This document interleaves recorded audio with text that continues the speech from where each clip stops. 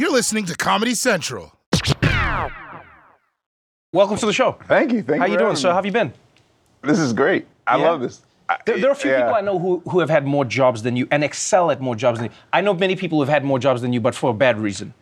I don't know many people who have had as many jobs as you have and just done well at them. I was one of those people, though, because at one point I thought there was honor in sort of matching James Brown and the hardest working man in show business. Once I stopped doing everything, then a whole new world of magic opened that I never knew of. And one of them is what I call storytelling or directing, which this definitely wasn't on my bingo card back in 2005. But if you look at it, everything I've done to this point is preparing for this moment. This point. Because, I mean, those 40 hours could go, the 40 hours of the footage that's set in the basement for 5 decades. Yeah, I still don't, wait, let's just talk about that. I still don't understand this because nobody has seen all of these performances, nobody has seen these moments, nobody has seen what happened in Harlem in '69.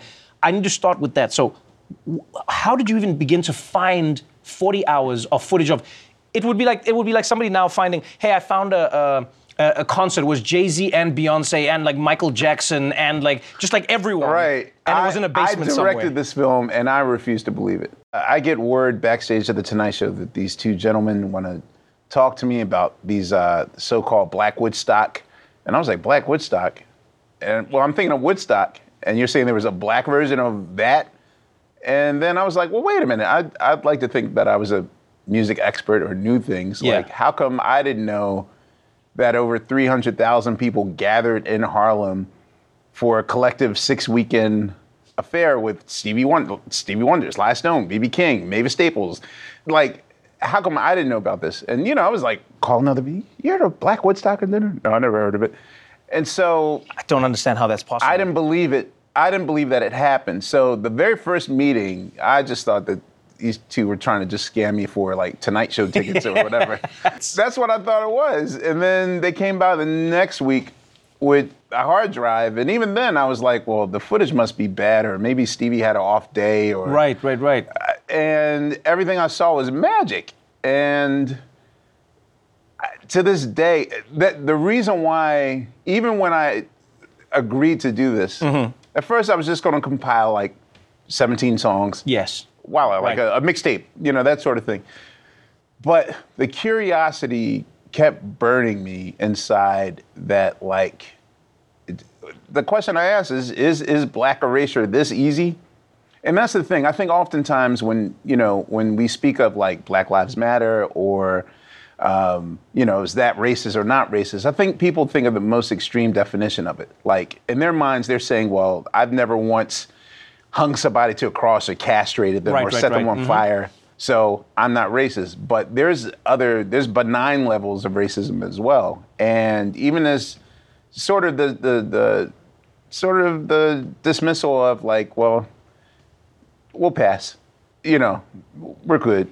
For a lot of people, their first view of us was either in blackface or mired in trouble or controversy or, getting arrested, getting hosed down.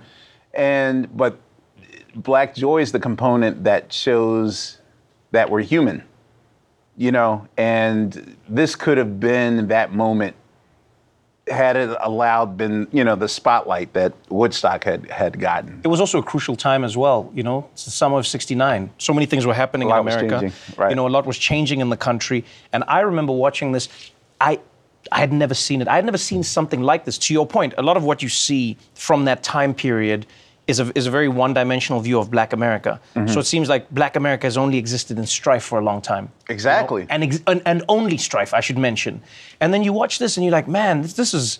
I couldn't believe the scale. I couldn't believe the party people were having. I couldn't believe like who was there and how they were there, who was performing and what it signified. When you told that story, what do you think the significance of this event was?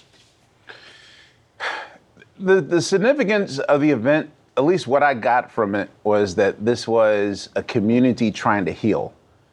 And so for me, shall I say, a really beautiful gander into the infinite possibilities of what a future is.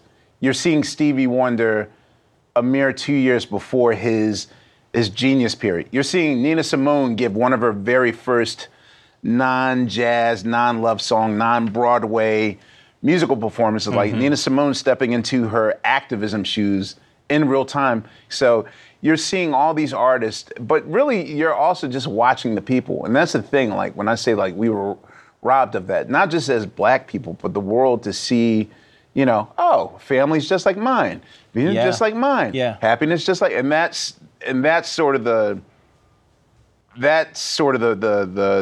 missing fiber element in telling our stories from the civil rights period that people don't know.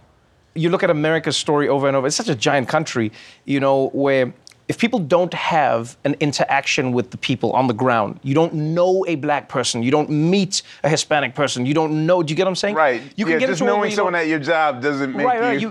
And maybe you don't even.